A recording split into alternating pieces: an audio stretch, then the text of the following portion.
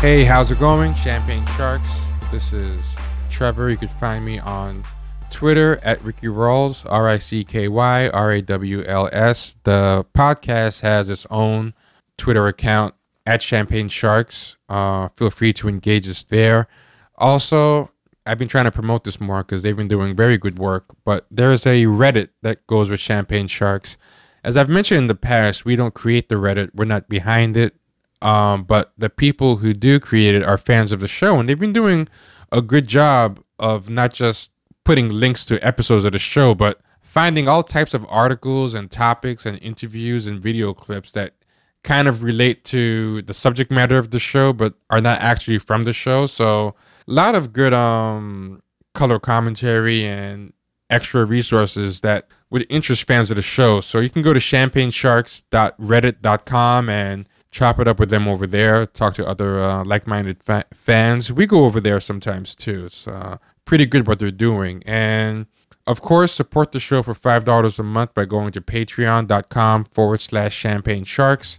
You get 2 shows a week instead of 1, and you get access to all the back catalog of bonus episodes. So at this point, it's over 50. So you get many hours of added content just for signing up for $5 a month. And finally, tell a friend, recommend the show to people, rate and review the show. Those are all important things to do as well. If you can't sign up as a patron, or if you're already a patron and want to find another way to support. And I think that's all the housekeeping. So let's get to the people. We have with us co-host D Mills. Hey, what's going on, everybody? This is D Mills. You can find me on Twitter. Don't at me. At MDMills79, ironically, of course, but I'm happy to be here. Thanks for having me. I think don't at me at MDMills79 confuses people.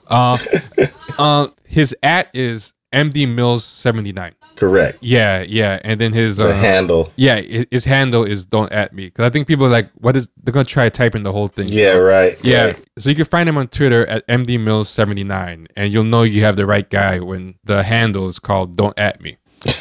And we have a guest with us.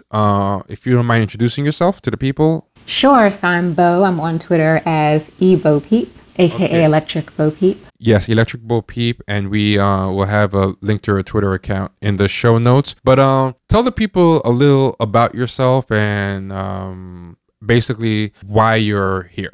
Yeah, so I'm here to discuss the recent controversy around the casting of Cynthia Erivo as Harriet Tubman. I'm one of several people who have been digging into a lot of problematic behavior that Cynthia has exhibited towards African Americans, towards the people who are Harriet Tubman's people. And so along with people like Tyler Collins 101, who's at Tyler Collins 101 on Twitter, who's started a petition on change.org, people like Behem Baba, people like Black Cowork, and other people who tend to organize on Twitter around American DOS issues. I've been trying to dig into and gather a clear picture of what's going on with Cynthia's posture towards African Americans, and also with the media coverage of the casting. And I think something that's also important to note is that my personal background, which anyone who looks at my Twitter profile will see, is that my lineage is, there's a duality, right? And so one of my parents is African American, descendant of American chattel slavery, what's come to popularly be known as DOS nowadays in the last year or so. And then another one of my parents is of Caribbean heritage. Their grandparents actually, migrated here to the US back in the 20s and the 30s. And so I have the perspective that's informed by both of those heritages. I'm not trying to, mask that, and I think it's important to be transparent about that. And I also think that it's important in terms of the larger conversation and how it often gets pushed back as maybe being a guise for xenophobia, which, isn't my thing. Yeah, I'm glad you mentioned that, because that's something that we brought up at the end of the last episode we had with Yvette Carnell about how some people have taken this cause and just kind of used it as mass xenophobia. Kind of like how some people take maybe some things we say in this show and use it as a mask for misogyny, etc. It's good to know where everybody comes from. I mean, I think people who listen to this show, but I like to treat every episode as someone's possible first episode, should know where people come from. So me, myself, I'm from Caribbean background. I'm born in America, born in New York, but both my parents are of Haitian descent and are immigrants. And Dee, if you want to share your background. Yes, I'm American DOS. My mother and father were both descendants of American chattel slavery. My mom's side of the family is, from the South, Mississippi, Louisiana, and then they migrated over here to the West Coast in the early 70s. And then my father's side is actually from the East Coast, from New Jersey. And so that's my little cultural background there. Nothing exotic about it. So it's very evenly split. Yeah, it's very evenly split. We're 1.5 American DOS and 1.5 foreign black. So yeah, this is perfect. Yeah, so what I wanted to talk about is these threads that you've done. Boaz put together these threads about the controversy that are basically the best commentary that I've seen, and the level of research. I don't know what your day job is, what your skill set is, but you should really look into doing like background investigating. And you want to talk about receipts? Yeah. My goodness. Yeah, man. There's a lot of receipts, and something that I find very disturbing. It's not just with what you've done, but just with the culture in general and the disturbing is not your aspect, it's the mainstream media aspect. A lot of the legwork that websites should have done, they did not do. Like if you go to a lot of the mainstream coverage of this, and I think it's because now the way websites and freelance writing works, it's just all about generating content and sticking up for your friends, and you're not getting paid a lot, so there's not a lot of incentive to really do a deep dive. But yeah, a lot of the articles or coverage have been very, very poor and left out a lot of context, or had a lot of strawmen. Like, people are saying that Cynthia Erivo is not really black, which is a common strawman that comes up. That's somehow you're doubting their racial identity, or or they'll just cherry pick some of the worst tweets to kind of make the opposition look very irrational. And I notice very few, despite how vocal you are on this topic, very few of these articles will cite you, and I have to think that is not just an oversight. Just a cursory search of Twitter for these topics pulls up your threads. That's how I found you. So it's kind of disturbing how reliant you have to be on enthusiasts like yourself to get the full picture, when the actual professionals, so-called professionals, are kind of dropping the ball, either for partisan reasons, because they want to stick up for the black excellence blue check crowd, or just out of maybe laziness, or just having to move on to the next hit generator or click generating content, and there's no time to delve on anything. But I guess what I'm trying to ask you is, what brought you to take up this cause and to do so thoroughly, and what has been your impression on how it's been covered in the media? Absolutely. So first of all, just growing up, obviously all of us, or at least I would hope all of us, learned about Harriet Tubman in school. And I am by no means an expert on her, but I've read, a fair amount about her. And she's someone who I really value as a sacred ancestor, as a black person, as a woman, and as someone who is really a seminal figure, a progenitor of African Americans. And so she's extremely near and dear to my heart. And she holds an extremely special place, one of, the most vaunted places, really, amongst African American DOS as a people. She was our Moses, right? So there's that. I think it's important to lay out the timeline. And so September 14th is when the Harriet Tubman movie announcement was made. This was actually the second announcement, to my knowledge. And this particular announcement was once again naming Cynthia as the person playing Harriet Tubman. Her casting had actually been first announced in February of 2017. It also was announcing that Focus Features had picked up the movie, and it announced a few of her fellow cast members. So that was the actual news on September 14th. And just a bit before, in August, we had been in the midst of the controversy around Lovey. And so I think from that perspective, this notion of cultural boundaries and integrity and disrespect and gaslighting and all of those dynamics were still very much top of mind for a lot of people. And so at Behem Baba on Twitter, he mentioned me and basically was posting this announcement and bringing to light the fact that Cynthia apparently was friends with Lovey. And so when I first saw that, it was, slight cause for concern, but I'm not going to automatically jump to a conclusion. And so if you go back to the original announcement on Cynthia's timeline and on Focus Features timeline, you'll see myself and a few other people basically asking her to clarify if she condones or condemns the very bigoted beliefs and statements that Lovey has made.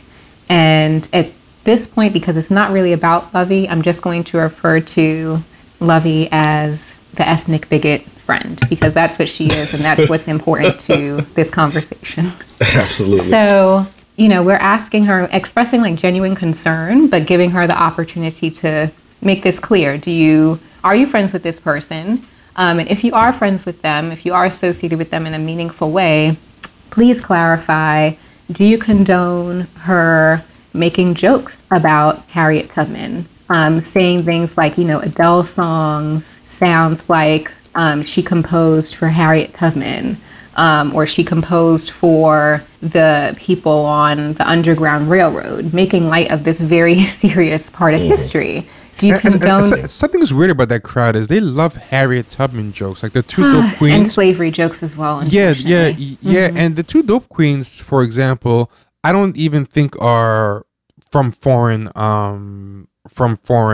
black stock. But I noticed that in the Black Excellence crowd, even the American DOS people in that blue check Black Excellence crowd kind of take sides with the Loveys and share that same type of humor of mocking the same stuff. But yeah, Issa Rae, the two who's half American, half foreign black, and the two dope queens who I think are American DOS. Like, there's something about Harriet Tubman that they find is like very cute for a punchline, especially. Yeah, and that's extremely problematic. Ultimately, because of their heritage, it's not automatically okay. But that's sort of almost a different matter, I would say. But I think because in, the digital spaces, you have people making these jokes with each other. Then you have people who aren't of that heritage, who certainly should not be at all making a mockery of these things. They almost feel emboldened and empowered to make those jokes. And then the American DOS who are making similar jokes don't check them. Yeah, exactly. So there's that dynamic. It's kind of like letting your white friend say the N-word around you. Yeah, exactly. And so that's just an overview. Lovey also made just very disparaging and bigoted remarks about the lack of African American culture, and you guys covered that in your past podcast. So I won't go in deep into that. Yeah, I think the last thing you were talking about was how you guys were asking Cynthia to explain her association. Yeah, to clarify the association and to either, state whether she condones or condemns the bigotry that her friend had displayed. And so throughout that day, I'm, just scrolling through her timeline, and I see that Cynthia actually had defended her friend, the ethnic bigot, very proactively just last month when the controversy was happening. And also that she wasn't just defending her from the position of, I know this person and she's a good human being, but rather she was defending her by promoting and co-signing her friend's very obnoxious, oblivious at best, gaslighting in the form of a 2,000-word essay defense. And so, you guys obviously discussed it in more detail, but there was this long essay basically using the straw man of my blackness is being attacked just because I'm Nigerian. And this is something that Cynthia retweeted, endorsed, saying, please read this is my friend. And then to take it a step and further. There were several straw men in that article. There were several. That was just the most prominent one. Yeah, but yes, there were absolutely more than one. And so there was that, and then she took it a step further by sparring with at Carnifia, Mickey Kendall, who was one of the most prominent people who was very clearly and cogently calling out, the continued ethnic bigotry. In this latest instance of disrespect, Cynthia stepped into that conversation and was sort of holding Carnifia to task for saying to Levy, the ethnic bigot, all you had to do was sit there and eat your collard greens of all the reasons to end up on, or sorry, your collard greens, goodness, not your collard greens, your jollof rice. Let's say that jollof rice is the Niger equivalent to collard greens. I think that's why I have it in my head. Yeah. So all you had to do was sit there and eat your jollof rice of all the reasons to end up on the Summer Jam screen. And Cynthia steps in and is basically, once again, gaslighting, straw man, diverting the issue at hand, saying, how dare you bring up Jollof? And you're basically insulting her Nigerian heritage. And, that's really unfortunate of you to do. And Carnifia, of course, defended herself, and Cynthia, in a very condescending way, said, you know what you're doing. Don't act oblivious. It's unbecoming, and luck gave you people who can't see it. But this is disrespectful. And then Cynthia goes yet another step further and retweets a post by someone also responding to Carnifia that says, this is so wrong. The same people that will shout racism at a white man, not realizing how damaged they are themselves. It's not new that some African Americans are jealous of Africans in the U.S. For example, this person here. And so at that point, the issue becomes not only that you're friends with this person, not just that, you're defriending them as a friend might by saying that I know this person, they're a good human being, but rather that you are defending the actual content. Yeah. You're gaslighting, you're defending the actual content, and you're also promoting and endorsing bigoted beliefs against African Americans. And so going back to the timeline, what we have to keep in mind is that, like I said, it was first announced in February 2017 that Cynthia was cast as Harriet Tubman. At that point, she was wrapping up playing Celie in The Color Purple, which she had that role since July of 2013. So she had played it in the UK production, and then she was one of the only, I think the only UK cast member brought over to the US to continue playing that role. And Celie is another very important, character in African American canon. And I bring that up because there's an interview from July 2013 where Cynthia is talking about how she's studied for this role and how she appreciates the African American history that grounds the character Celie in that story. And so having this in mind, and having in mind that, she's been cast as Harriet Tubman February 2017, she's going to actually start shooting as Harriet Tubman October this month, so October 2018, she had already, at the point that this, back and forth is going on in August, she had already likely been studying, been researching, been rehearsing for the Harriet Tubman role. And so you have to ask, if you are, digging deep into this person who is the Moses of African Americans, who is this, icon, this sacred ancestor of African Americans, and you're digging in to the history and the culture and the lineage that Harriet Tubman is grounded in, and what her whole life was about, how can you then endorse people and amplify hateful comments saying that African Americans are jealous of Africans in a matter where the issue at hand is your friend's cultural disrespect? And then, to make matters even worse, Carnifia brings to Cynthia's attention, listen, you might want to look at your friend's history, of disrespect with African Americans. This isn't the first time. And so even if somehow, it was possible at that point that she wasn't aware of this very long history that her friend, the ethnic bigot, had towards African Americans and the disrespect, she was made aware of it in mid-August. Okay, so this is like August 17th, around that point. And so at this point, I would think that as someone who has been charged with portraying, like I said, this very, very important seminal figure of African American history, that you would perhaps take a step back and say, you know what, let me do that. Let me take a look at what this person is alleging. I'm not going to automatically, trust them necessarily, but let me at least take a look and see if there's anything to this about this, pattern, this history of disrespect. And so this is sort of like what was being uncovered in the day and a couple of days after the September 14th announcement. At the same time, you start to get the media coverage coming in. And so, and the pushback, obviously is happening not only on Twitter, but on Instagram as well.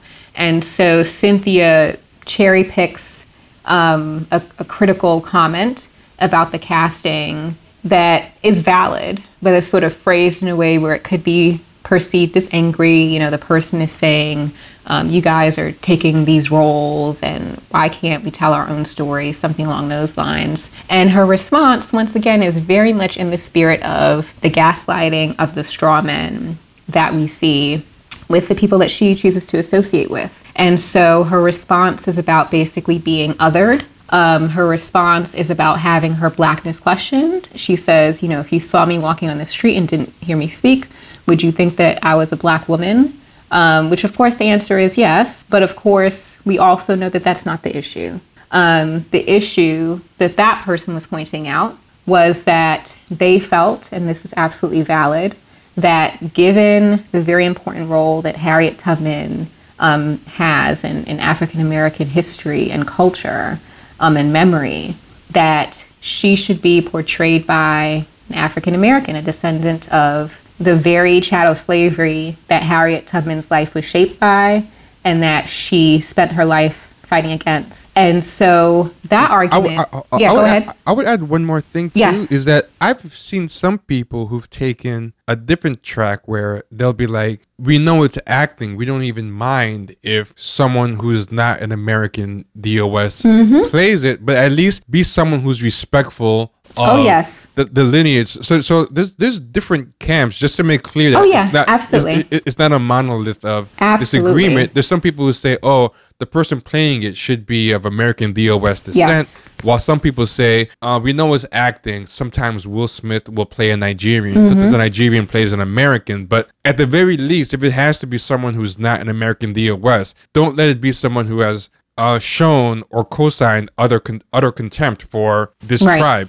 Right, absolutely. And that's basically the foundation of, my thread about why Cynthia Erivo in particular should not play Harriet Tubman in particular. So my argument is that we don't necessarily all agree on if people of a particular ethnic group should only portray people of that ethnic group. We don't necessarily all agree there.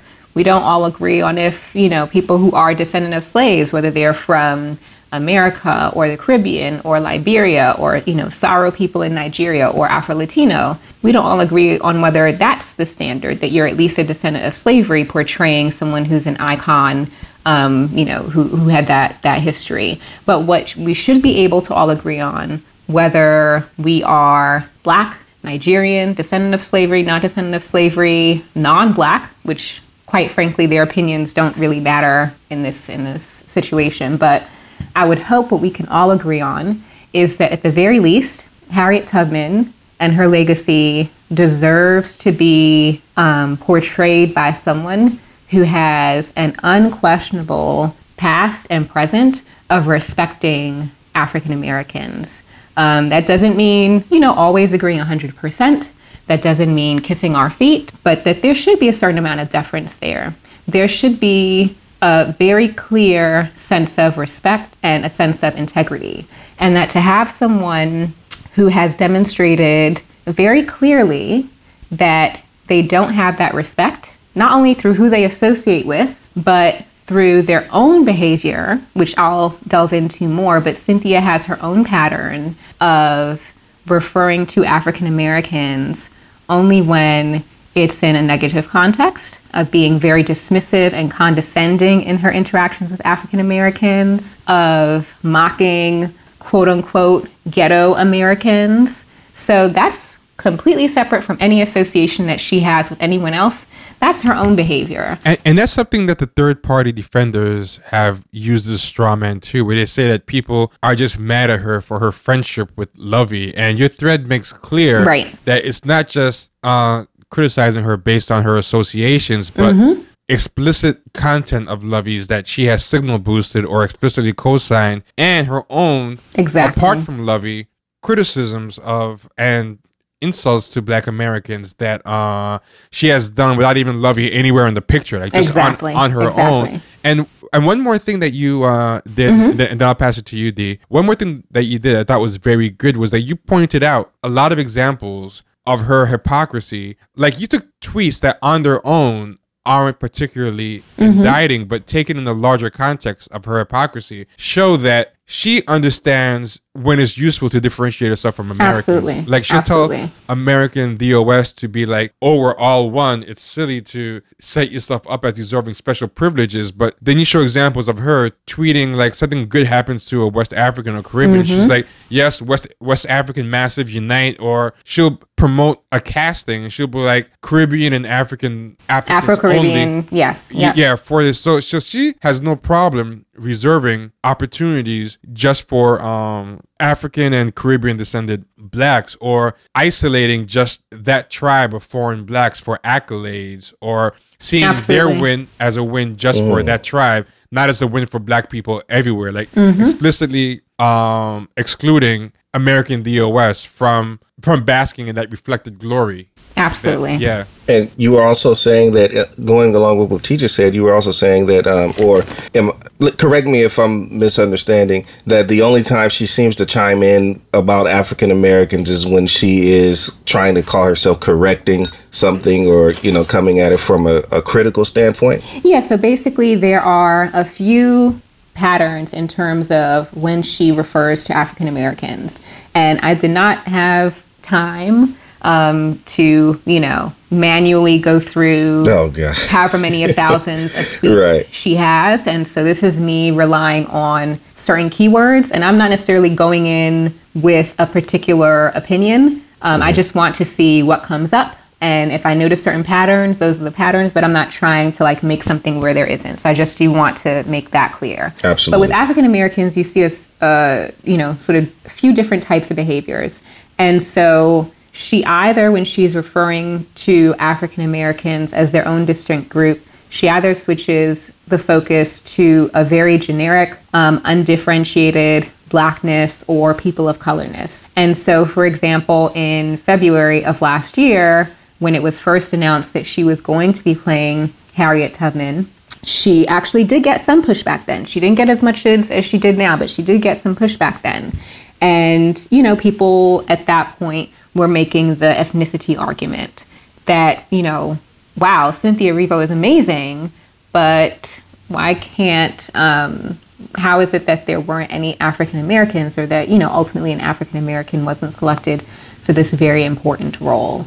And her response to that was to, number one, cite her training and her, appreciation for Harriet Tubman, but also to cite her appreciation for POC history. And that was in response to someone very clearly saying that Harriet Tubman is a figure of African American history. But it's almost as if she couldn't bring herself to say African American in that positive context. And that's just my speculation. She had to broaden it to POC. People of color. Right. And then additionally, go ahead. Yeah, I noticed when it's time to make money off of something we've talked about that African American. Yeah. Right. Suddenly all Black is the same Black. We're all one tribe. But when it's time for something to traffic in a negative stereotype about African Americans, she'll either parrot it or she'll, make an exclusion of herself as being distinct from Right. African Americans. So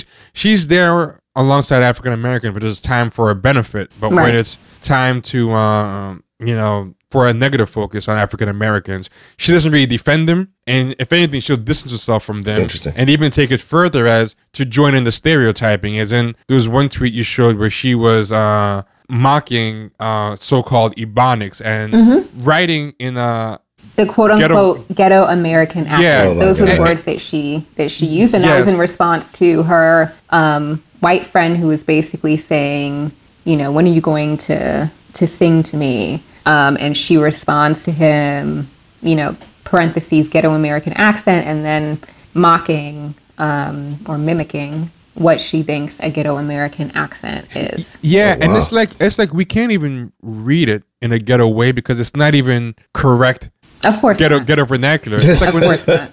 it's like when a white guy tries to write what he thinks Ebonics sounds like and he knows no black people. It's written like that. So even if he Right. tried to ape it and say it in a ghetto way, there's no way it would sound good. Because Right. And it's one thing, It's the written ridiculously. accuracy of it, Yeah. but it's also what is the intention behind that? Yeah. What's the thinking behind that? And so that post was from January. Yeah, exactly. It would be bad. 2013. It would be bad even if it was accurate. Exactly, right. And so that post is from January 2013.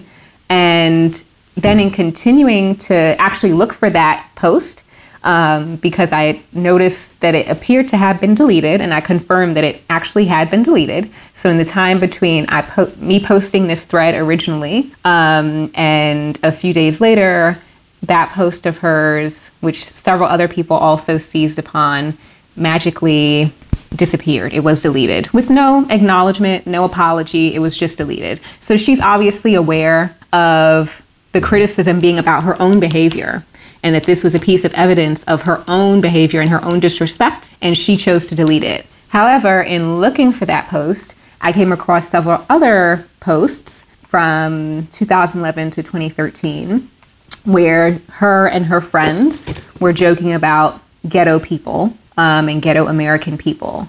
And so it's clear, actually the same friend that she was in that exchange with, he joked about, beating someone with his fat ghetto booty. And then there was another friend in an exchange, I believe from 2011, who basically seemed to be assuaging her and saying, don't worry, this isn't ghetto. It's more of an independent, strong woman geez. thing. So interestingly, the tweet of hers that he was responding to is nowhere to be found, even though I can find other tweets from that time period of her interacting with him. So it's possible that might have been deleted. I don't want to jump to that conclusion. The absence of evidence isn't evidence of absence. But what is possible, he used ghetto in quotation marks. And so it seems as if he was responding to her saying in a worried way or in a negative way, I'm worried about this thing being perceived as ghetto. And he was sort of comforting her, saying, don't worry, it's not ghetto.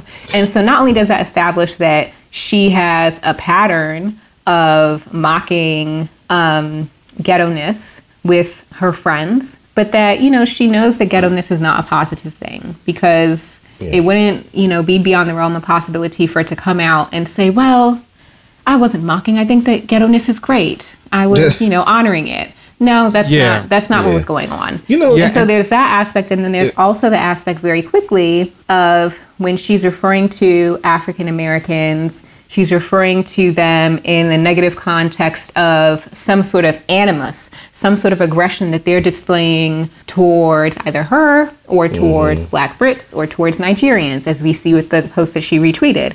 And so there are other posts completely on her own, outside of any association with anyone, where she is basically responding to pushback about the portrayal of the main character in Get Out by Daniel Kaluuya. And she's criticizing, Sam Jackson and saying that basically his arguments are unfair and it is not fair for African Americans to attack and be mad at Africans.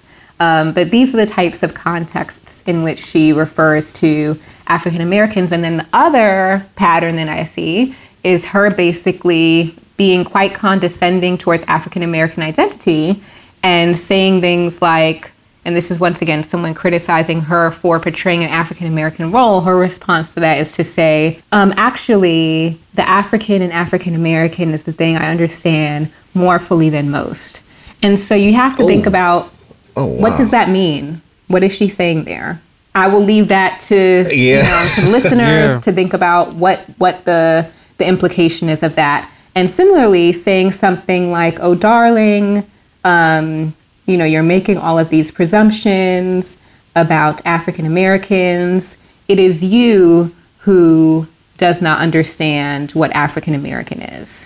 Something I noticed with a lot of these people is they're way more respectful to white people online than they are to African Americans. I know I've said this plenty of times in the past, but but now they're more respectful. They give them a kind of pass. And what bothers me about it is, like, there's all these white people. I don't know what their investment with her is. I don't know why they particularly like her so much, what they know her from. But some of them seem to be her friends. Some of them just seem to be fans. But they jump into these conversations. Oh, yes. Yes, they do. Yeah, I'm like, why are you even getting involved? One white guy came in and he just busted in like, there's one guy who came in and his name was Jordan Prescott. He just sounds like really waspy. And his picture in his profile just looks like Tucker Carlson Jr. or something. And he's like, unless Viola Davis steps up to play Harriet Tubman, y'all know damn well that Cynthia Erivo is the best person for the role. Shut up and have several seats. And first of all, he said y'all? Yes, y'all and have several seats. He's using that type of aping of black speech to act this way. And he doesn't talk like this when he's talking about white stuff. And then when you look at his profile, the guy just looks like Orville Redenbacher's love child. Like, absolutely. That's the perfect description. Yeah. Was he holding a cello in his profile pic or something along those lines? Something like that. His bio said... He's at a music conservatory of some sort. MM at Peabody Conservatory, BM at East Carolina University, Associate Music Director at the Lost Colony, former organ scholar of Duke University, Chapel. The guy has no reason. But what I like about him is I like how a lot of white people think that black people don't exist unless they recognize them. So he thinks that because he has heard of Viola Davis and Cynthia Erivo, those are the only two black actresses that exist. Right. And then you have someone, go ahead. Yeah, but I just don't understand this entitlement that white people keep jumping into this conversation. I absolutely understand the entitlement. The entitlement is, what their whole identities and lives are formed around. But you have someone like Perez Hilton, for example, jumping in and saying, people will complain about anything. Harriet Tubman would be so honored to have Cynthia Erivo. Oh my God, he said that? Yes, he did. And so that's in my thread about the media coverage. And that basically speaks to, once again, this overstepping. And, that is absolutely part and parcel of what it means to be white in America and in many parts of the world, that entitlement. But it also is something that we see in digital spaces where they're able to be privy to the conversations and the disagreements that are happening. And you see many, not all by any means, not even a majority. It could be a vocal minority, but for the purposes of Twitter, the vocal minority matters. And so when it's so visible that black people who happen to be Nigerians or Africans are gaslighting the people who are trying to take Cynthia to task and trying to really protect Harriet Tubman's legacy, when you see the language and the tactics being used by her defenders, it emboldens them in these digital spaces to use that same language and to use those same tactics. And, that's certainly not to say they didn't have the entitlement to start with, but I think that there is an element of them being emboldened and, sort of feeling like they now have permission to use those tactics of gaslighting and overstepping, which is essentially what's happening here. Especially because, and I say this as somebody who's of Caribbean descent, I feel like there is a way in which African and Caribbean descended blacks, maybe because of that lack of generational history with white Americans, there's a certain level of comfort they have with fraternizing with them, to the point that I think a lot of the black people that these people know personally are the Cynthia Erivos. They always form like a kind of a buffer class of black people that become their window to black issues. So they're their access point. And their proxies as well. And so that's something that I basically mentioned in the media coverage thread, specifically using Perez Hilton's response and a few other very disrespectful responses from white people. That yes, if you look up the history of buffer classes, of puppet elites, of proxies, you will see these exact same dynamics being played out throughout the diaspora, throughout world history, going back centuries. Yeah. And so that's absolutely there's absolutely an element of that. Yeah, that example of the black person that lets the white person say the N-word and it makes them get comfortable. Man. I feel like because we talked about how Lovey and these people kind of look at black people through the same lens that white people look at them through. A lot of what they do is kind of a blackface, and I feel like that also emboldens them, because the fact that Erivo would do that quote unquote ghetto voice with a white friend is going to help those different white people, because they do it with and for their entertainment. It's going to embolden them to be like, hey, I feel comfortable doing digital blackface too. Because when Lovey does digital blackface, a lot of people, including black people, won't see it as a digital blackface because she has a literal blackface, right? So then I feel like what this Jordan Prescott guy did when he said, y'all know damn well and have several seats, is not that different than what Lovey does when she apes like that kind of ghetto slang. And I'm using her words. I'm not actually calling it ghetto myself. Or, what Cynthia Erivo does. Like, these people kind of, like you said, embolden not just the right to speak, but to actually be disrespectful with the digital blackface.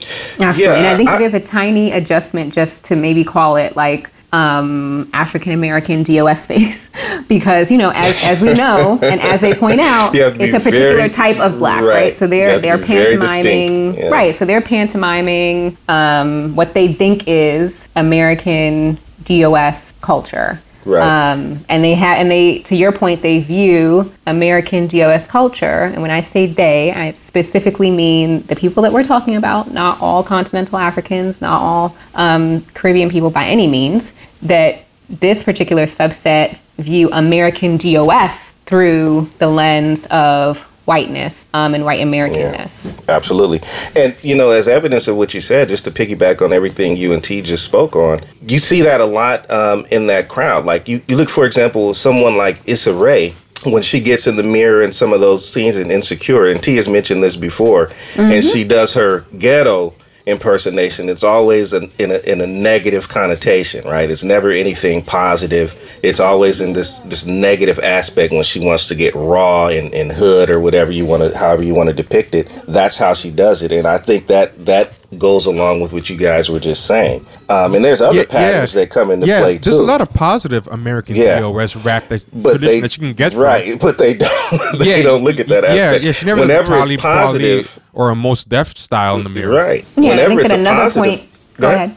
No, I was going to say, whenever it's a positive thing, it gets co-opted into the general, right? It becomes a generality, and everyone can use it, like the Harriet Tubman thing. And I think another point that you made in the past as well is that you don't see this mocking of the negative elements of Issa's Senegalese culture. Right. Or in the case of, a Cynthia or her friend, the ethnic bigot, you don't see them Boko Haram jokes. Right. You don't see them very publicly mocking the negative elements or making light of the unfortunate elements of their own culture, because there's a certain boundary there that they respect.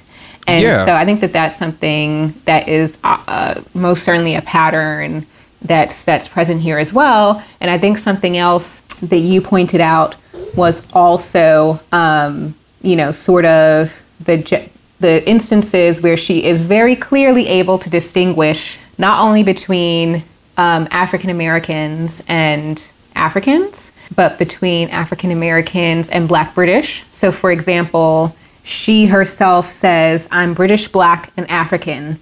There's already a divide. I've lived it most of my life. Be quiet and listen. And so in that post, she's not only acknowledging these very distinct identities of British, Black, and African, and that there is a divide there.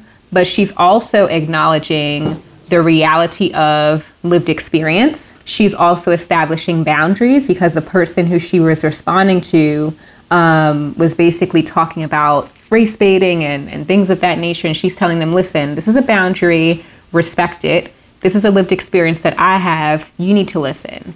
And yet that same grace or that same desire to have boundaries respected is not something that she respects. It's not exactly. It's not extended to African Americans at all. And so, yeah, she's very clear about distinguishing, when her friend, the ethnic bigot, was named to Essence's Woke 100, the inaugural Woke 100, her post on Instagram celebrating that wasn't saying like, oh, she's representing for all Black women. She said she's representing for Naija. And guess what? There's nothing wrong in and of itself with Cynthia saying that. There's nothing wrong with Cynthia saying, as she's watching Insecure, I love that Issa and Yvonne are representing for Black women, and more specifically for African women. There's nothing wrong inherently with her saying, Bozoma St. John is such a positive influence to African women. There's nothing inherently wrong with her saying that. She's not allowing American DOS to do the same on their own behalf. Exactly. Right. So it establishes that she's very, very aware of the distinctions, that she makes those distinctions herself, and that she understands that there's a reasonable amount of pride that can come with those distinctions. So when she's apparently, watching a concert and Tayo Cruz is performing, and she says, I'm so proud to hear your English accent next to all of that American. And once again, nothing inherently wrong with that, but you're able to make that distinction. And so this idea that somehow when it comes to a matter of portraying this extremely important, like I said, icon, progenitor, ancestor of African American history, that all of a sudden that distinction doesn't matter. And all that matters is that if you saw me walking on the street and didn't hear my accent, you would think I'm, any type of Black, generic Black. Well, that's disingenuous. There's so much in your threads that what I like is that you not only put screen caps, and it's great to put screen caps because people delete, their tweets at will, as you've already kind of been experiencing, but you contextualize all the screen caps to make a very coherent narrative. Yes. And there's a part where you say, she realizes that there are issues where lived experience matters. Yes. Where listening and learning matter, rather than debating, denying, dismissing, and judging. That choices matter. And then you put some tweets of hers, and I thought these were very good because they show that she can understand these issues, like you said, when the shoe's on the other foot, when it's time to protect her own tribe, but that she kind of has porous boundaries for other Black people as not being as worthy of self-defining or protecting their own tribe. But she says I'm British, Black, and African. There's already a divide. I've lived it most of my life. Be quiet and listen. Or she says you are not a Black woman in Britain. This is not an issue for you to talk about. But when it's time to do an interview about in the New York Times in front of white people about her right to work, take opportunities from American DOS. Then she says, I don't think it's different to be a Black girl in England than it is to be a Black girl in America. We all collectively share in a pain of displacement and not feeling like we quite belong in places. So the American DOS experience is something generalized that's for everybody. Oh my gosh. Exactly. Yes. But our own experience, and you also point out, you even give a quote where when it's time to talk about Africans, she's even differentiating first generation Africans from second generations, from direct immigrants. So there's all the nuance in the world allowed for non-American DOS. Absolutely. But American DOS, their culture is just a cosplay for everybody who's Black to wear and partake in, and to put on. They can do a carte blanche. They can just pick and choose which aspects of Black American DOS culture they want to use to further their own agendas, and then they can discard, what they perceive as ghetto. And I think that something in particular that stands out about that quote is this idea of the sameness of, collectively sharing in the pain of displacement and not feeling like we quite belong in places. And I think that there's something to that. So I don't necessarily discredit, the element that is shared there. And I think that there is value in finding common ground. And there's value in realizing those elements of shared experience that are, transcendent to Black people across the world. That's valuable. However, all steel is not forged the same. And so by that, I mean African American identity and African American DOS identity, and the way that our identity was forged, the conditions, the environment in which it came to be almost, half a millennia ago, are very, very different than the conditions of a immigrant coming to sort of the colonial mothership, so to speak, in the 1960s or 1970s. I believe that Cynthia's mother came from Nigeria, probably in I guess it would be the 80s, maybe the 70s. And so the experience, as Cynthia herself is able to differentiate between different generations of Nigerians, the experience and that formation of identity of being a first or second or third generation Black British person of Nigerian descent whose parents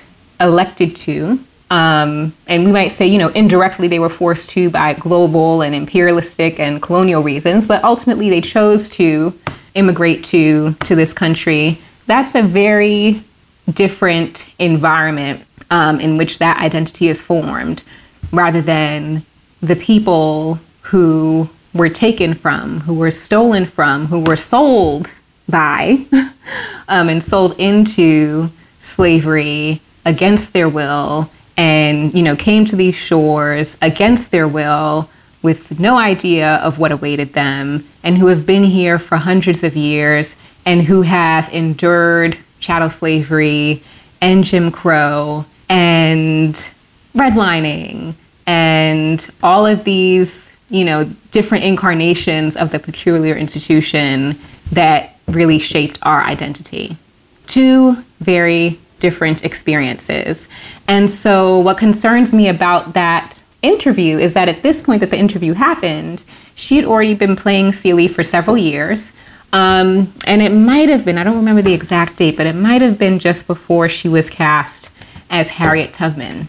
But regardless, to me, this quote speaks to, at the very least, an ignorance, and I don't use that in a pejorative way, but that she simply doesn't understand the differences in terms of how identity is formed, and that for us, slavery, as this wonderful woman on Twitter, Ebony Elizabeth, was saying yesterday at Ebony Teach, slavery was the crucible. And so at the very least, that's demonstrating that you don't understand what it means to be an American DOS.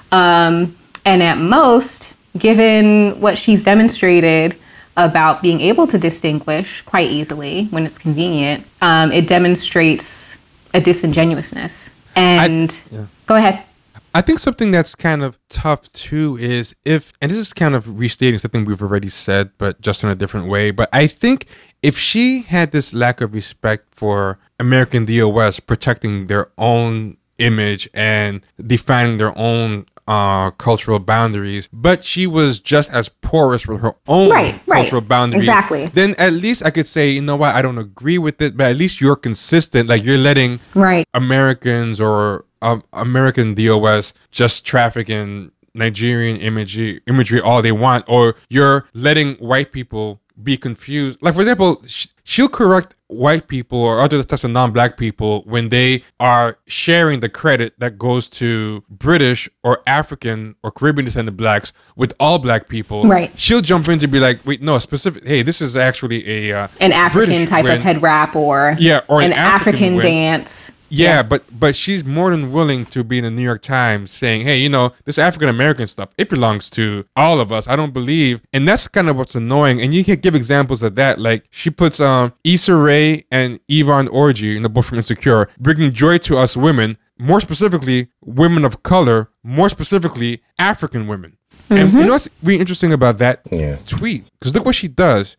First, she goes really broad, but she goes, women of color. Which, what does women of color mean? That means anything. That means Mexican, Latina, Thai, anything. Whatever. And then she skips over conveniently. American West, and jumps straight to specifically African. And that's very interesting that she does. It's telling, yeah. So she said that the Nigerian people are a win for all women of color, whatever, and for specifically African women. She puts it in all caps, but she makes sure this lets people know this is not a win for black people in general. Like she doesn't want that association, except when it helps her. She goes, hearing Abraham's West African accent makes me so proud. She's commenting on something, I don't know what it is, but she specifically said it was like a TV show or something that was airing in the UK.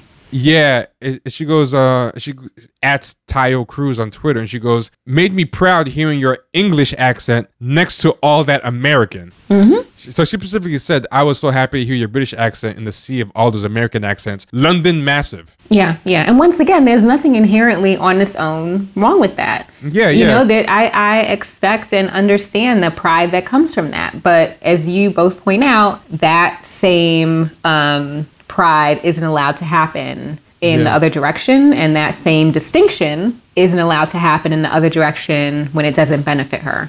And one last example that you put that I think is very good. You put one where was helping promote something for a fashion show. So she goes, 2 models needed for a shoe fashion show tomorrow need to be Afro-Caribbean. Anyone around? So she specifically put out a call. Indeed. We need 2 Afro-Caribbean models. She didn't say we need 2 black models. It's all the same. Like, you know? And for shoes, why do you have to be Afro-Caribbean? Like, is anyone going to look at some black feet and some shoes and be like, oh, those look American feet? I don't want. Yeah, I mean, to me, if anything, that seems like the sort of instance where one might say, well, if you saw me in the street and didn't hear me speak, you would see a black person, right? That's that's where that logic might apply. And I have no idea what that fashion show was about. And so I'm not going to unduly harp on her about that particular thing. But once again, it just is part of this larger constellation of behavior that demonstrates very clearly that she understands when it's appropriate for certain types of people, for certain ethnicities, to take up certain space, to fill certain roles. For sure, but even if those shoes were shoes that were Jamaican and African flags, it's still no different. Putting an American pair of feet in those than the optics of a Caribbean person playing Harriet Tubman. I'm sorry, or African person playing Harriet Tubman, and putting on a Southern accent. Like it's still the same same thing. So and she's very passionate about calling out appropriation. Cultural appropriation. So, for example, when someone, I think Vulture actually, they, I guess, were posting a dance and they tagged it or captioned it, "Do the stanky leg," and she hops in and says, "This is not the stanky leg. This is the guara guara. It originates in South Africa." And someone else was basically, I think that there was a photo of an African woman in the UK with a gele. And they remarked on it as being, sort of the common, the shared commonality of women from different cultures covering their head. And she clarifies them and corrects them to say, in this case, women all over the world have worn headscarves this way. This is universal. However, the fabric is the call to West African style. And so she understands the importance of, clarifying this distinctiveness and of calling out appropriation. But once again, somehow all of that is lost when it comes to things in the other direction with African Americans. There's a point Dee made in the past, and Dee, I think I'm correctly attributing this to you. If I'm not, let me know. But were you the one who said in the past episode that a lot of these people come to this country seeing white Americans as the real America? Like that's where they come to join, to like be next to, and the African Americans are kind of like they come in here with the expectation of coming in alongside and sitting next to the white people, and look at the American DOS as kind of second-class citizens. Like they're not the America that a lot of these people came here to join. They came here to impress, to fraternize with, to study next to, and to be employed by white America. Like the American dream is sadly the white American dream. And we're kind of in the way of their access to that. Yeah, but what makes it kind of foul is they kind of realize that white Americans have a certain level of fascination and the or world attraction to Black Americans. So they realize Black American cultural capital is valuable, but it's only valuable to the extent that it helps them infiltrate what they consider as the valued America, which is white America. So they don't want to really identify with or stand by, or they want to distance themselves from American DOS. They also can't stay away from them because they realize that they give them something that they can weaponize to help get next to these people. I mean, I said this with the Yvette Carnell episode. They know that white Americans like seeing Black people do hip hop and trap music, but they're not really lining up to hear Fela. You know, like if they go in, if they go and talk about Jollof Rice and Afrobeat, a lot of white people will be like, okay, that's kind of interesting, but I'm not really into that. Let me go listen to this guy talking about hip hop. So it's kind of like, that's kind of a double-edged sword. Like Issa Rae, and she took these down very recently, and I wonder if it's because she realized the optics of it looked bad. I can't find them anymore, but she used to do these series of YouTube videos back when... Ratchet Peace Theater? Yes, Ratchet Peace Theater, and it was all about interpreting trap music and whatever for the uninitiated, and it seemed like a white person doing it for white people, but she was using the optics of her as a Black person as kind of pretending that she had some kind of entryway into this. And I was thinking, like, who is this for? Like, Black people don't need this stuff interpreted. It was like National Geographic, Jane Goodall type of anthropology, like, you know, like studying a tribe. It was very condescending and insulting. And it's clearly for white people. They do this stuff for white people to... So they can show, we can do this too. Well, that brings up a really important point in all of this, which is like the lens that we view all of this through. And I think that part of that lens has to be 3 questions, which is to whom, for whom, and to what end. And by whom. Like, I throw in by whom too. By whom too, or as Yvette would say, who you. Yep. And so I think that those are really important questions to ask that sort of always will bring you back to a very clear understanding of what's really at play here.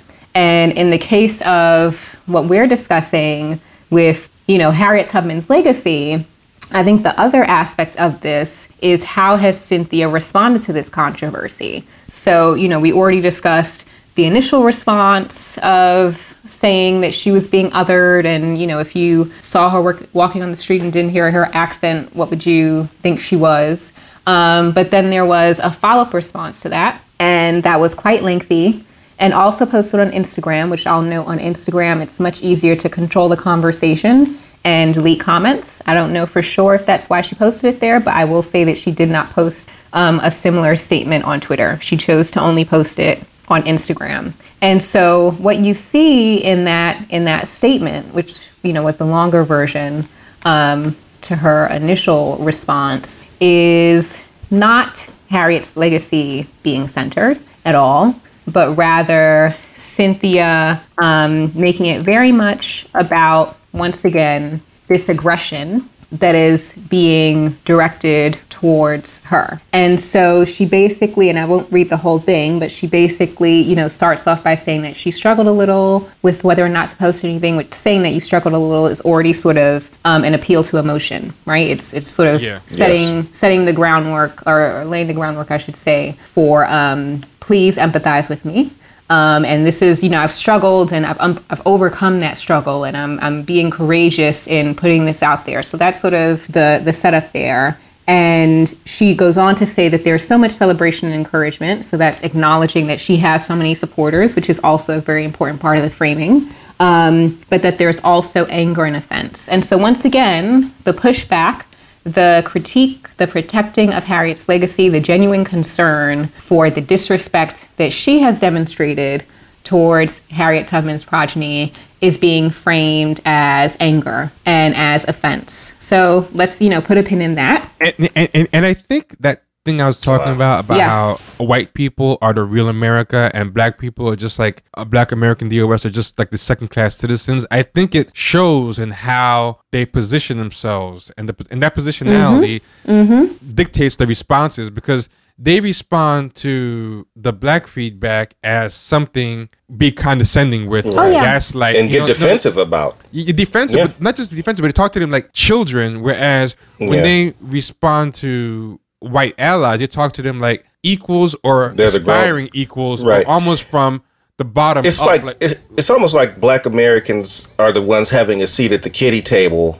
and they're at the table with the adults, and white people. And that's how they treat us in these conversations. I picked up on that. Yes, exactly. They're talking down to the African American DOS as if they're on the kiddie table, as if the Black American DOS are on the kiddie table, and they're speaking to them from the adult table next to the white people. But they also kind of realize their seat at the grown-up table with the white people is precarious. They're new to it. Yeah. So they talk to the white people at the table with a very cautious tone that they, don't use with the American DOS at the kiddie table. I think that's absolutely. And it seems like they also take their cues a lot of times from those very same white people. Because I wanted to go back to something that you pointed out in your thread, Bo, is when you brought up what happened with the situation with Samuel L. Jackson speaking about Get Out and Daniel Kaluuya. You pointed out the way that one of the writers of an article, I can't remember which rag it was for, Essence. You pointed out how vernacular was being used to manipulate as well. They took certain words and phrases and framed it in such a way where it looked like Samuel was attacking as opposed to asking questions about Hollywood's practices. Exactly. They framed it as if he was attacking, black British actors and things of that sort. Yeah, I mean, essentially what I put it as is that he wasn't necessarily hating on the players, he was hating on the game. Right. And so he was really commenting on, in a very meaningful way, the larger industry dynamics at play and, sort of the market forces at play as well, and also commenting on, how that affected the job prospects of African Americans, which is completely valid. And yet the more logical and sort of what might be perceived as neutral but compelling parts of his argument were conveniently left out of that article. And it was framed as him accusing Black British actors of taking roles from their African American colleagues, and only including his quote about saying they don't cost much, which of course that's going to be perceived as a slight, but what he really is getting at there is the market forces, the industry dynamics, and then also saying they think they're better trained for some reason than we are. They're finding them somewhere. And when he's saying they think that they're better trained, he was referring to the powers that be. He's referring to the actual decision makers, white people. He's not saying, these Black Brits think that they're better trained. How dare they? He's saying the decision makers. He wouldn't be wrong if he did, because I have seen. No, he wouldn't. He wouldn't. But he was that wasn't critiquing. What he was talking about. Exactly, he was critiquing the larger system. And what was also interesting about that is that, like I said, she omitted the comments, and then when you go and ask, by whom or who you see that the author of this Essence article, which is essentially a fluff piece for Cynthia Erivo. Yeah, they're always fluff pieces that are very biased. You see that the author is based in Kenya, that she is Kenyan. She, did her schooling here in the U.S., and in her bio, she talks about how she is passionate about all things Africa, etc. And so that is not to say that an African person, a Kenyan person, can't write, a genuinely probing article about an objective article about the critique that the casting of Cynthia as Harriet Tubman was getting. But it is saying that it's important for us to sort of be media literate and to be aware of who's doing the writing. So she's the weekend editor. And also who is on the masthead, what is the editorial mission of these magazines. We can't assume to know what it is because a lot of ownership has changed hands. Who owns the magazine and hired her? Because it could be white people just hiring foreign blacks because they make them more comfortable. Right. There was some kind of study about that said that... there's a study by Sandy... Go ahead. That they feel more comfortable around foreign born or foreign descended blacks in American DOS. So that can play a role in the hiring decision of who they even had available to even cover the story in the first place. Right. But it is sort of mind-boggling that for a story about this and for much of the coverage about the controversy, the coverage was about Cynthia Erivo, this was a framing, being attacked by angry, offended African Americans. And something that you saw as a common thread in 90% of the articles was the fact that she is so close to EGOT status. So she got an Emmy, a Grammy, and a Tony for her performance of The Color Purple, in The Color Purple. And that basically the way that Harriet as a film is being presented is as a prestige piece, as a piece that will more than likely have a very concerted Oscar campaign. And I will help her get that notch. Exactly. So that will help her get that Oscar that completes the EGOT. And so you see in the Essence article, it's a tool, something to weaponize. Right. And in the Essence article, the point that they leave off on is saying that, you know, she's gotten these awards and that this could be her Oscar, and then ending with, you know, the PR blurb about the film, which is very stirring because it's about the history of Harriet Tubman. And so that in and of itself is sort of an appeal to emotion, and making it more about her achievement or how much closer the film and this role brings her to this achievement rather than the actual valid questions of authenticity, of integrity, and of her own pattern of behavior and disrespect towards African American DOS who are Harriet Tubman's we've people. created this discourse, and a lot of American DOS activists, particularly of the Black Excellence Blue Check crowd, have really bought into it too. Is this anti-racist politics that revolve around representation optics, which is different than representation, because representation optics just means like, does it look like I'm being represented? And it's like, when you see her, if you don't know her background, whatever, yeah, it looks like I'm rooting for everyone black. Yeah, exactly. And a lot of people, when they saw that, they thought, wow, Issa Rae is pretty pro-black. People were using that to defend Issa Rae when people were kind of saying she was anti-American DOS. But I'm like, she wants everyone black to win because that means she's being accepted by white people. She wants everyone black to win because when black people win, that means that white people it helps her brand. It helps her. She's not showing any particular love for any particular tribe of black people or trying to fight against the system. She's actually making a plea that she wants more evidence that the optics of her are being accepted. And I think that's kind of how these people see it. And one thing I wanted to say is, if I were to look at how they kind of see American DOS, I would say it's like, we talk about neoliberalism a lot on this show and how neoliberalism is about everybody being a product and marketing yourself and whatever. I feel like they're very neoliberal, but to them, American DOS and the neoliberal equation aren't even given the respect or acknowledgement of being other people who are just as validly allowed to be as individualistic and striver as they are. Like American DOS aren't even given credit to being other neoliberal agents. What they are is a stepping stone. Yeah. Products. Right, yeah. Like they don't have an agency. They're products to do two things with: to either consume or to wear. Like, you know, they're either like something that you buy or eat, or something that you wear like a costume. That's what they are. They're not even other equal players trying to play the same game and whatever. You're just there for us to... And much what you said, man, to piggyback on that, is much like we're something to be consumed, we are only allowed to consume or to be consumed. Okay. We're only allowed to consume, which means we can only buy and spend all of our money and all of that kind of thing. So you're a product buying a product. Right. We're a product buying a product. We can never grow outside of that status. It's amazing to me. We can never profit off of our own contributions, you know. Only other people can. Yeah. I read a lot of Issa Rae interviews when I was doing my show on her, and I stopped because they were all saying the same thing. She has a very rigid set of talking points. But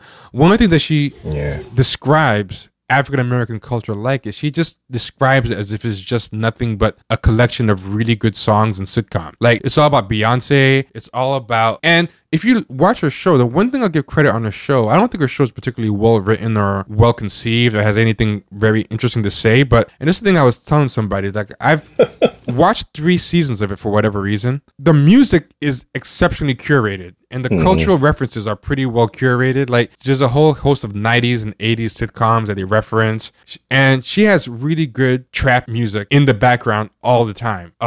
And you know, they're always talking about Beyonce. A recent episode, they went to a Beyonce concert, and Issa Rae recently did a photo shoot, and in the photo shoot, she dressed up as all these 90s black sitcom characters. Did you guys ever see this photo shoot that she did? I think it was for GQ. No. Yes. Yeah. That was what black culture broke down to. And when at one point she wore a Harriet Tubman shirt, but it was, you could tell it's more to be cool, like, you know, because they just loved mentioning Harriet Tubman. Like I said, they kind of reduced her to just a name drop. But yeah, she told a story in one of her interviews, which kind of put the GQ photo shoot into context. She was talking about how she kind of didn't fit in with the black kids or the white kids. She felt black for the white kids or too white for the black kids, or whatever, the same tired story. But she said how when she went to Africa and was around her African cousins or family, she noticed that they would ask her about all these different black American cultural things like sitcoms, whatever. Like that was a soft image that was broadcast around the world. And she realized, wow, this actually makes me like not cooler in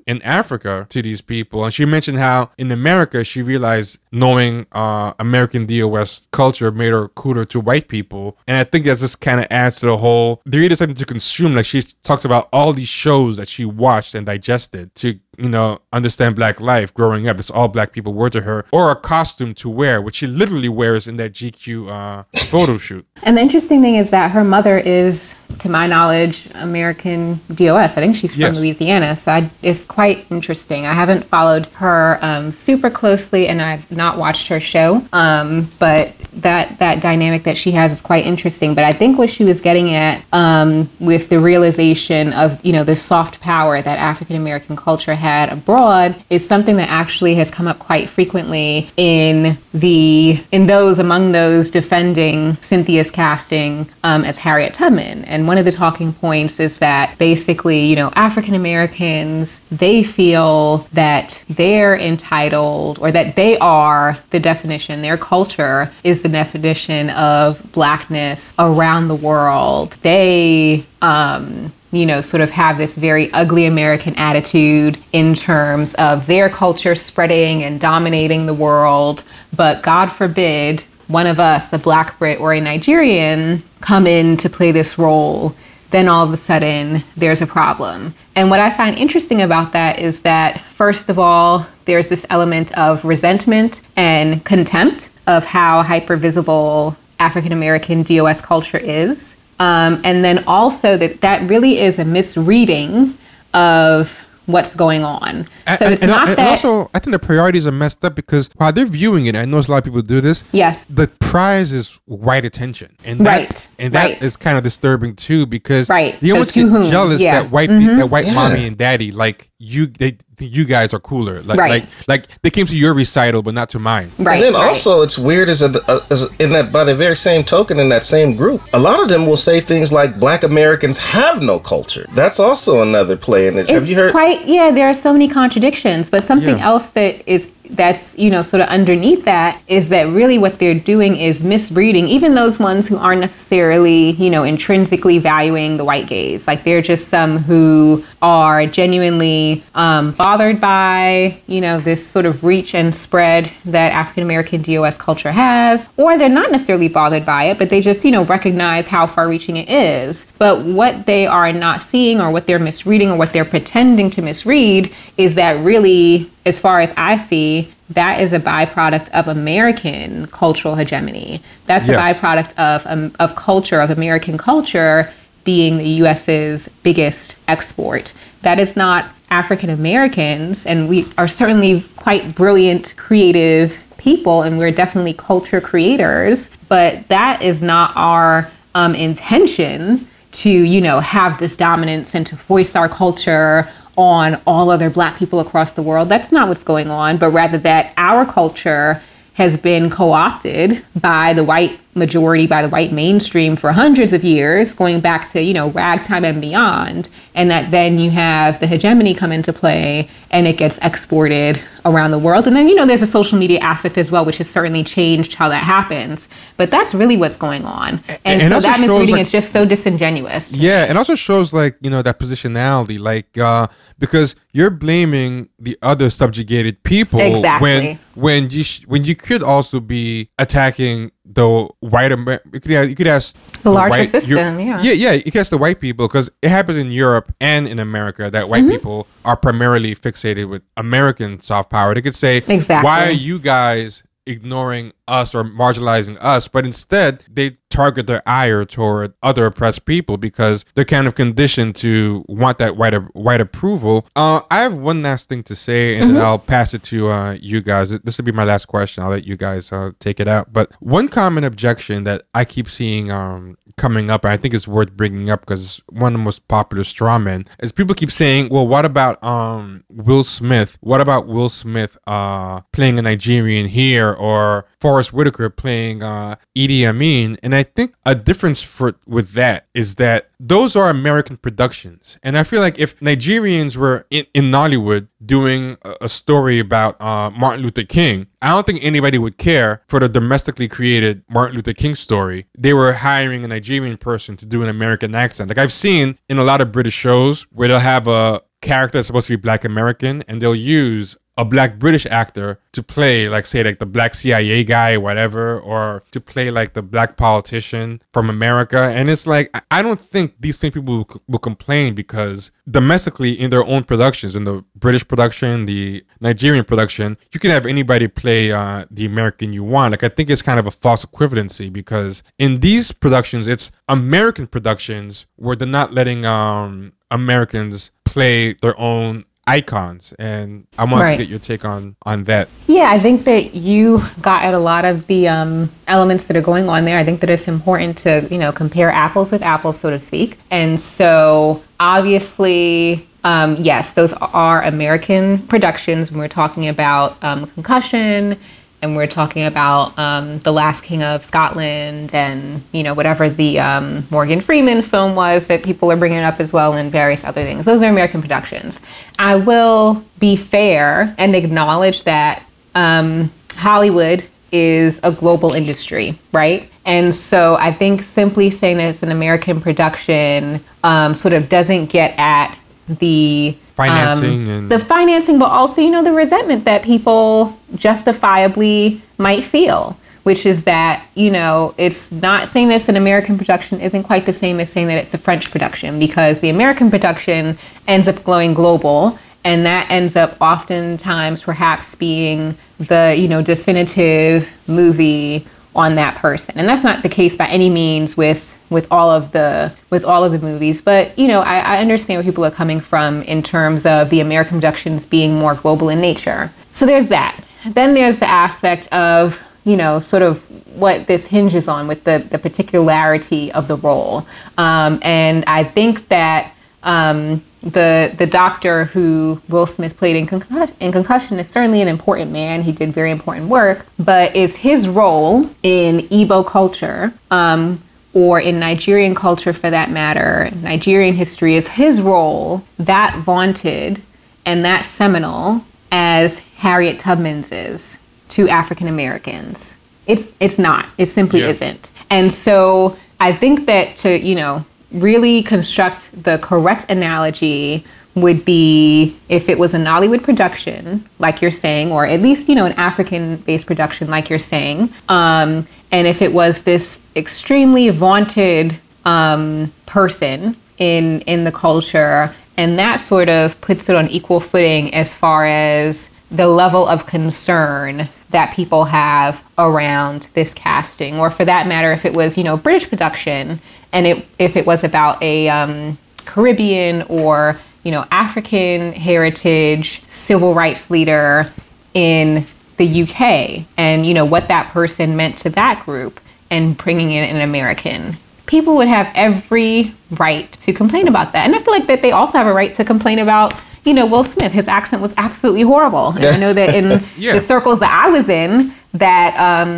most of, my African American and Caribbean and African friends were like, this is unacceptable. His accent is terrible. And there actually are so many prominent Nigerian actors, whether they be British or American, that they could have done better with that. But I think in that case, Will actually might have produced that. So, that is not quite a fair argument, but I'll acknowledge, the emotions that are in that, and also the market forces that are in that in terms of American productions being more global in nature. And there is an actual competency issue with that one because, you said, the accent was actually but bad. There's a competency issue as well. I mean, when we talk about the ethnicity argument for Harriet Tubman, there's three components. There's the aspect of honoring legacy and people having the right to tell their own stories in terms of the casting.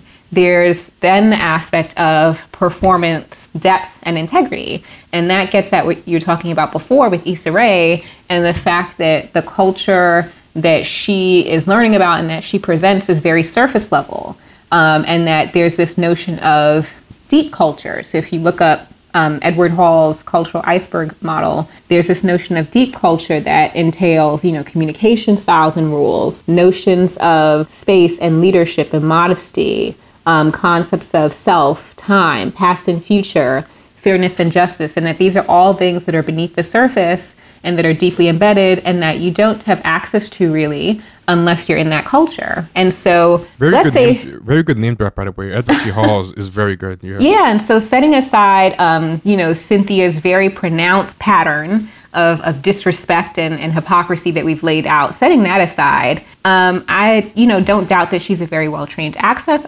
I don't doubt that she takes this role seriously in terms of the technicality of it and, that performance, and that she's digging into the history and, Harriet's biography and, meeting with experts and things of that nature. I don't doubt any of that. But I do think that there's something to be said about being of the culture, whether you're an Igbo man or a Ugandan man or a South African man, and being able to draw from that deep culture that you have access to that outsiders don't, and infuse that into the performance. So I think that there's something to be said for that. And I also think, as far as analogies, that let's use the analogy of, the Armenian genocide or the Biafran War or the Rwandan genocide. If you had a movie about a very important figure of any of these cultures, Armenian, Igbo, Yoruba, Rwandan, Hutu, Tutsi,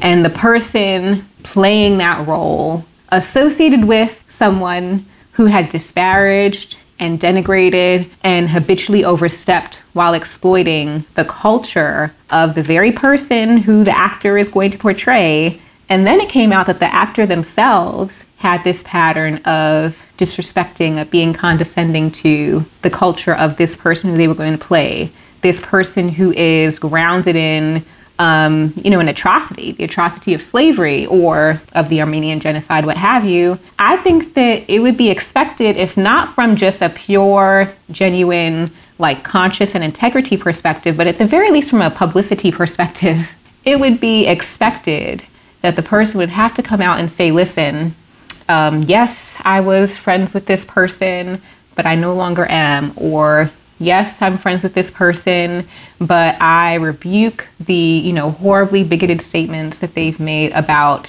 this group. And I'm going to take the time to explain and apologize for this pattern of hypocrisy and condescension and disrespect that people are concerned about being displaying towards this group. That would be the expectation with any other group. And so I don't think that what's being asked for here, as far as that bare minimum, as I said before, of Harriet Tubman being portrayed by someone who has demonstrated a consistent respect for her culture, for the people that she was Moses to, I don't think that that's asking too much. And what's instead happened in, I guess, the 3 weeks or so since this first became an issue is that not only has Cynthia deleted posts, but she's also sort of, tiptoed into conversations. So there was someone who mentioned her and said, Cynthia, please tell me that these anti-Black American posts aren't true. And her response, because she actually acknowledged this, she responded to the person and just said, "Have you seen any?" And the person said, "Well, I saw a retweet, but I don't want to believe it." And she never responded to that. And so quite obviously the retweet that she was referring to, that this person was referring to, was Cynthia endorsing and amplifying the belief that African Americans are jealous of Africans. But no response there. And just earlier today, I see that Cynthia hopped into a conversation yesterday about the casting of Janelle Monáe, which people were criticizing that and speculating that, somehow, or basically putting a stake in the ground and saying just because Janelle Monáe has been cast and, Janelle Monáe is African-American DOS, that doesn't excuse Cynthia's casting. And she tiptoed into that conversation and said, surprise, surprise. If I may clarify, the actual casting is different than the casting announcement, as you were. So that's what she ended on, as you were. Now, once again, there's a very clear tone of condescension. Yeah. And then in contrast to that, she got some pushback. Tyler Collins, who once again has been very persistent with asking her very directly on Instagram, on Twitter, please clarify your statements and your view of African Americans. She asked that same question again and no response, but Cynthia instead responded that, I'm not arguing with anyone at all. I'm merely stating that Janelle was not a last-minute decision. I'm not trying to change anybody's mind. If it's already made up, yours is already made up. And that is clear. You're entitled to that, sadly, without knowing much about me. Well, Cynthia, you've put things out there in the public. All we can go on as far as knowing you, quote unquote, is the beliefs that you choose to promote, that you choose to endorse, that you choose to make public, right? Because Twitter isn't just a social media platform. It is an expression of what we want people, what we want people to know we believe, right? So it's not just a view inside our heads, but it's what we want people to know we think and believe. And so if you are, by choice, since 2011 or so, putting these various views out there, that's all we have to go on. And if you also haven't taken the time in 3 weeks to clarify what your views are, what your associations are, what you condone or condemn, then what else do we have to go on? And of course, another post that she made in response to this exchange used the same framing that she's used in the past, and that many of the articles and media coverage has used, is basically saying, anger is something that everyone is allowed. At this point, I'm just trying to do my job. And so once again, she's framing the pushback and the critique as anger. And she is also framing what she's doing as far as clarifying the finer points of movie publicity as doing her job. And yet she doesn't feel that it's part of her job as portraying Harriet Tubman, who she claims she's very protective of. It's not part of her job to clarify what her beliefs are, to clarify her own pattern of disrespect, and to condemn her friends' bigotry and her friends' mocking of Harriet Tubman and the Underground Railroad. Yeah. Wow. Yeah, I mean, I think it's a great place. That's a great place to end it. That's a great summation. Just one last thing I want to ask you before you go. What are your personal politics in general, if you have to describe them? Just because I kind of want people to kind of see that this is something that kind of unites a lot of different people from different, who might not normally be on the same page in different arenas. So I personally don't know. But I was just wondering what your usual politics are and where you're coming to from this. I'm independent, so I don't ascribe to any particular ideology because I don't neatly fit in anywhere. I would say in relation to this that I think question that really hasn't been addressed is the larger system, and we've sort of gotten at it, but a lot of the other discussion hasn't gotten at it, is the larger system that is in play, or in place, I should say. And what does it mean that Black British actors and actresses have to come here in order to get worthwhile roles?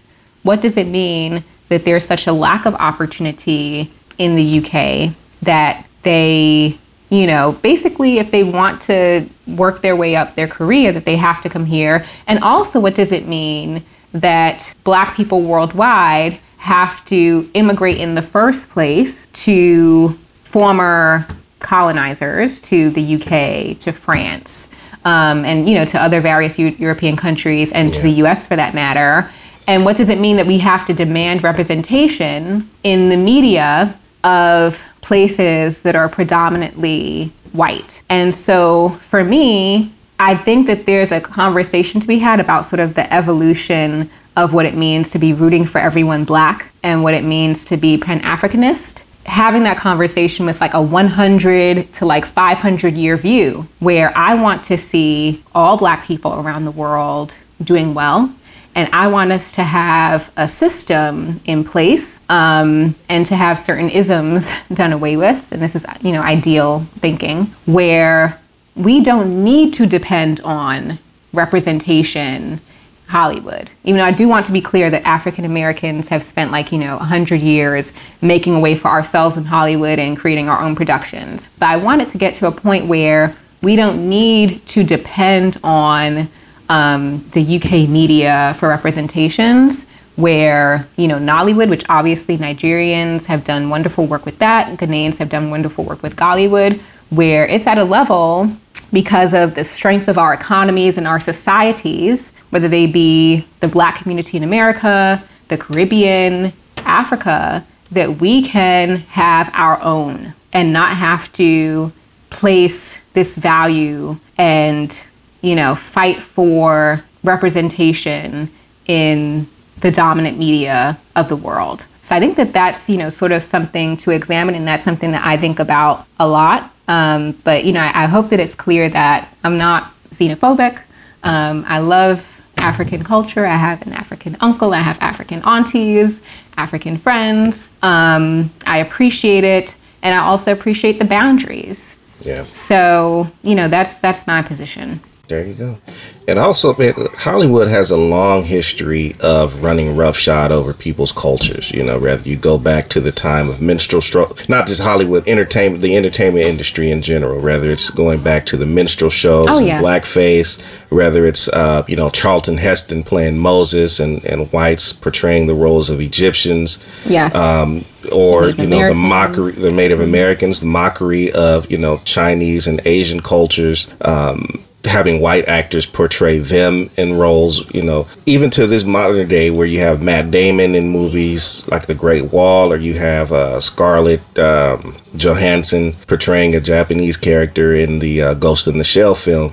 That's always an underlying theme in some of this stuff. And we always have to keep our eye on the ball of who actually benefits from these sort of divisions and capitalizing off of these cultural differences. We don't seem to. We go at each other's necks, but, and other groups of people who are in charge of all this stuff are laughing all the way to the bank while they capitalize on it. So, amen. Yeah, that's all but I think that there still does need to be personal accountability as well. Yep. And so even if, there's ultimately someone who is making the most benefit, you need to personally be accountable about your disrespect and about your complicity in the system of, being a buffer of white supremacy, of denigrating African American DOS culture, and ultimately the legacy of our icon, Harriet Tubman. So. Absolutely. Great. And with that, I think that's a wrap. Thanks for joining us, Bo. You're always welcome to come on. And in the show notes, we're going to link to not only the threads, but Bo's actual Twitter account too, so you can follow. Because from what I see, you're not letting up on this. Bo brought that heat. Yeah, at all. Yeah, check out Tyler Collins 101. She's going strong with the petition, over 1,000 signatures so far, and we're going to soldier on. We're going to pursue this for sure. All right, great. So thanks again, and we'll talk soon. Thank you. Bye.